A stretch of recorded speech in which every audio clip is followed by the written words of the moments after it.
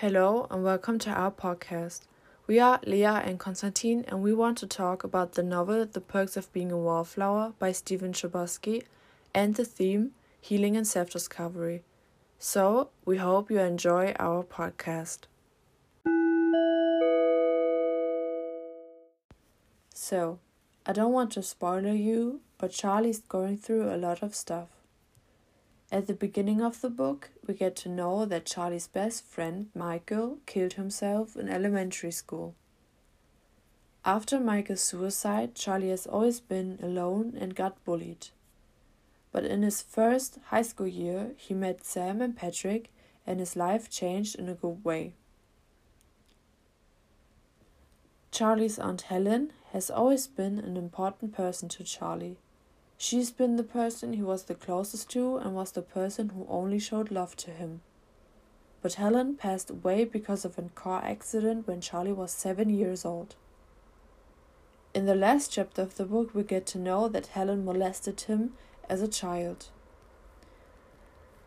Charlie is a caring and emotional person. This is why he was very distracted by everything that happened and blacked out when violence was happening. Also, he got to the hospital when he blacked out after Sam and Patrick left for college. The point is, while Charlie had to deal with all of this stuff, he had nobody to talk to except the unknown friend he wrote the letters to. But after a long time, it's not good for your mental health because not telling anyone is going to destroy you mentally. In my part of the podcast, I will talk about self-discovery and afterwards about self-healing. Self-discovery is a process with a series of events where a person determines how they feel, what their personality is, or their priorities in making decisions. Rather than following the opinions of others, it focuses on following your own opinion. Self-discovery is an important step for every teenager to find out who they really are. Charlie's letters gave him a sense of control and also helped him work out situations by himself by writing them down. Writing his letters and reading the books from Bill helped him find his identity by identifying with various protagonists and therefore influencing his growth. Self-healing is an automatic process where the psychological nature but also the physical body regenerate their wounds. Self-healing improves the psychological and physical conditions of a person in a slow process. Such a recovery can be the conclusion of any psychological disturbance and trauma or physical abuse. The time of healing yourself can vary from person to person. The factors are how strong the disturbance has influenced their lives or how strong their mental is. The process is led on by the person's instinct. Self-healing relies on a strong mind and motivation of the person. In the book, Charlie has to heal his psychological wounds about his abuse in his past. So, now I want to talk about the 3 aspects and start with the importance of healing and self-discovery. Healing and self-discovery is very important, so it is good that the author takes up this topic in the book. When someone has to endure a lot and has to go through a lot, these things have to be processed, and if this not happen, it can have bad consequences. Our theme is mainly addressed in the last chapter of the book where Charlie was hospitalized. Charlie had a lot of conversations with doctors and was able to talk about what happened. He has processed everything and knows that there's no point in making excuses for what happened. In the last chapter of the book, Charlie mentions that it was mostly through his family that he was able to work through everything and became happy again.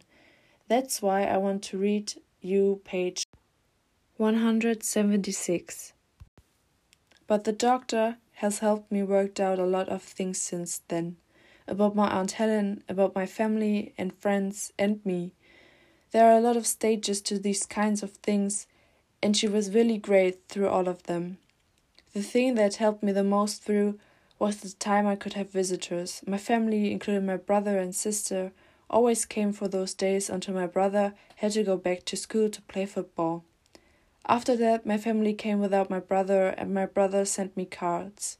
He even told me on his last card that he read my report on Walden and liked it a lot, which made me feel like very good.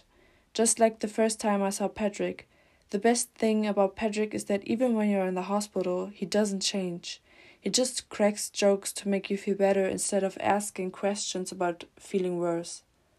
He even bought me a letter from Sam, and Sam said that she was coming back to the end of August, and if I got better then, she and Patrick would drive me through the tunnel, and this time I could stand in the back of the pickup truck if I want to.